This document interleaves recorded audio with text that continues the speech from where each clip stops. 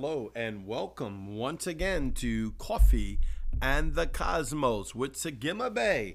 And I'm your host, Craig Wells, and we're just having an incredible day today. I want to go straight into the word because I'm talking about one of my favorite subjects, the glory of Yahweh. It is so desirable to me. I believe it's desirable to you, at least all the Christians I talk to. It's one of the things they love is the glory of the Lord. When the glory of the Lord falls on them, or the glory of the Lord falls on such a thing, you can see God's hands. And it's too deep to teach the whole thing today. I think I'll do a Patreon it real soon about the glory, because you have the glory, you have the anointing, and you have the framework. And first, Yahweh sends his anointing and sends his presence to build up the framework, because when he sends his glory, he would like it to house for a long time. Sometimes it's for a short period, sometimes it's for a long time, but that you must have that framework to hold that glory there as long as possible. But we also walk in the glory, so there is a mystery in it.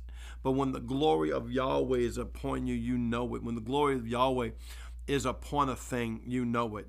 And don't get me wrong, I'm not trying to take away from the glory that we already walk in, because you carry, as a host of Yeshua, as a host of Elohim, as a host of Ruach Kadesh, you carry a portion of the glory of God within you both day and night at all times. Let me go into the scriptures, though. I want to read to you from Psalms 8. Yahweh, I thank you for your mercy and your grace. I thank you. I thank you for your mercy and your grace and your goodness that you've given us. This is such a valuable thing you're saying to us today, God. Father, we just take it into ourselves. We take it into our spirit. We share it with our friends. Yahweh, the glory of the living God that abides in us. I'm going to try to read this, but the Holy Spirit is on me so heavy right now. And whew, man, God, the words are just coming off the page. It seems so simple. These are simple words. But Yahweh, when your glory gets on it, it lights it up and opens up the dimensions of God and the fullness and the thoroughness of the Father, because he longs to build the framework that he has anointed you for, that the glory of Yahweh can come and set on a thing, whether that's portion of your life or your ministry or your purpose or your job or your family, your finances or whatever. Building the framework is so important, but we'll teach it in another time. Let's go to Psalms 8, 4 through 8.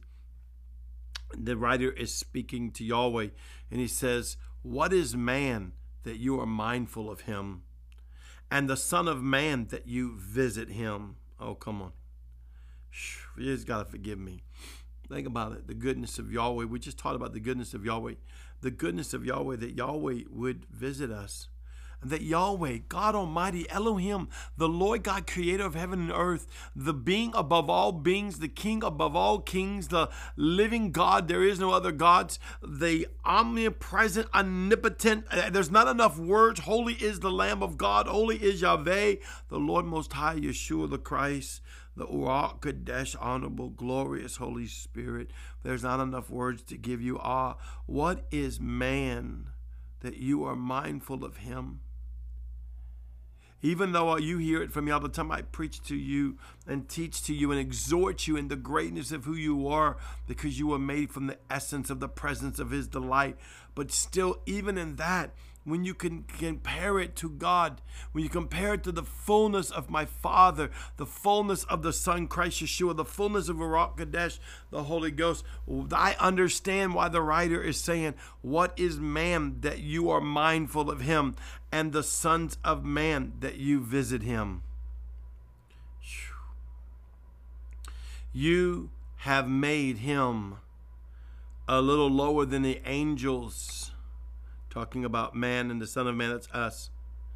And even though you made him a little lower than the angels, you have crowned him with glory and honor.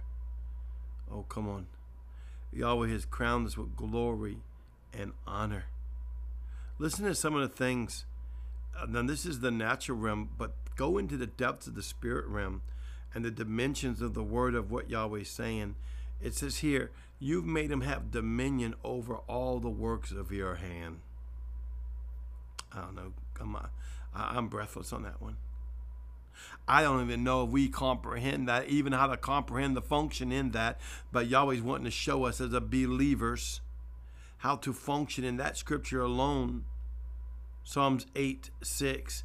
You have made us to have dominion over all the works of your hand, and you have put all things under his feet. All sheep and oxen, even the beasts of the field, the birds of the air, and the fishes of the sea that passes through the paths of the sea. And it goes on and on. But let's just go back to verse 6. No, let's go back to verse 4. What is Craig? Ask yourself, whatever your name, not my name. What is man? But claim it for yourself, that you're mindful of him, and the Son of Man, that you would come and visit us, because you've made us lower than a little lower than the angels. And that's not lower like, oh, you're nothing.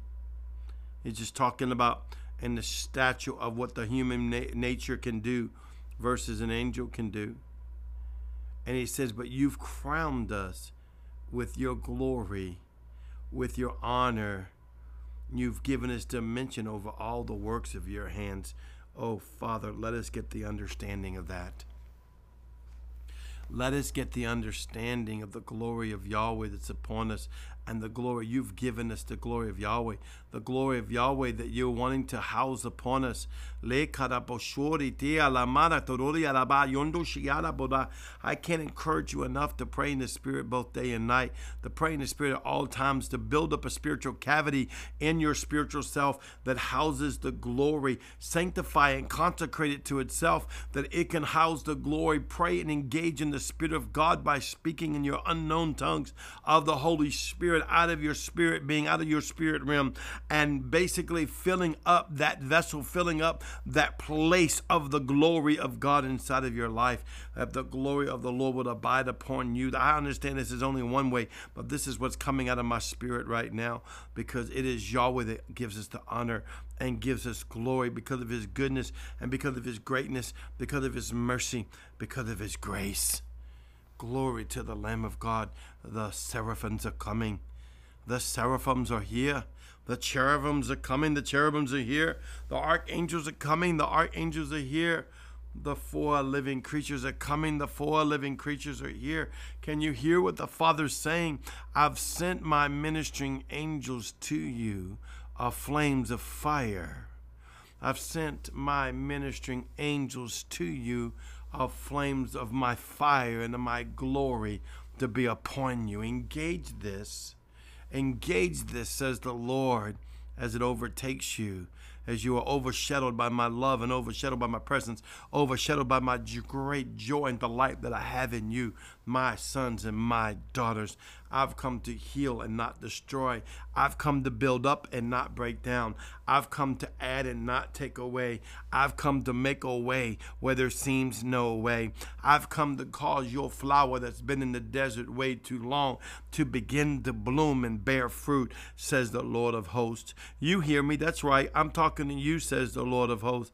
You've been in the desert for a while, and it seems like you're a good plant, but it just won't bloom. It won't bring forth the fruit that's been necessary for you to prosper and to get even out of that desert situation. But I am the Lord thy God that will make you bloom in the desert, says the Lord, and I will make your fruit plenteous and glorious, that all will come and sup of it and eat of it and buy of it, that there shall be wealth and peace and joy in your house, says the Lord of hosts.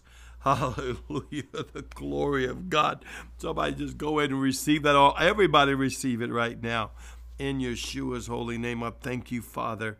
He says this is the time of his glory upon his sons and upon his daughters.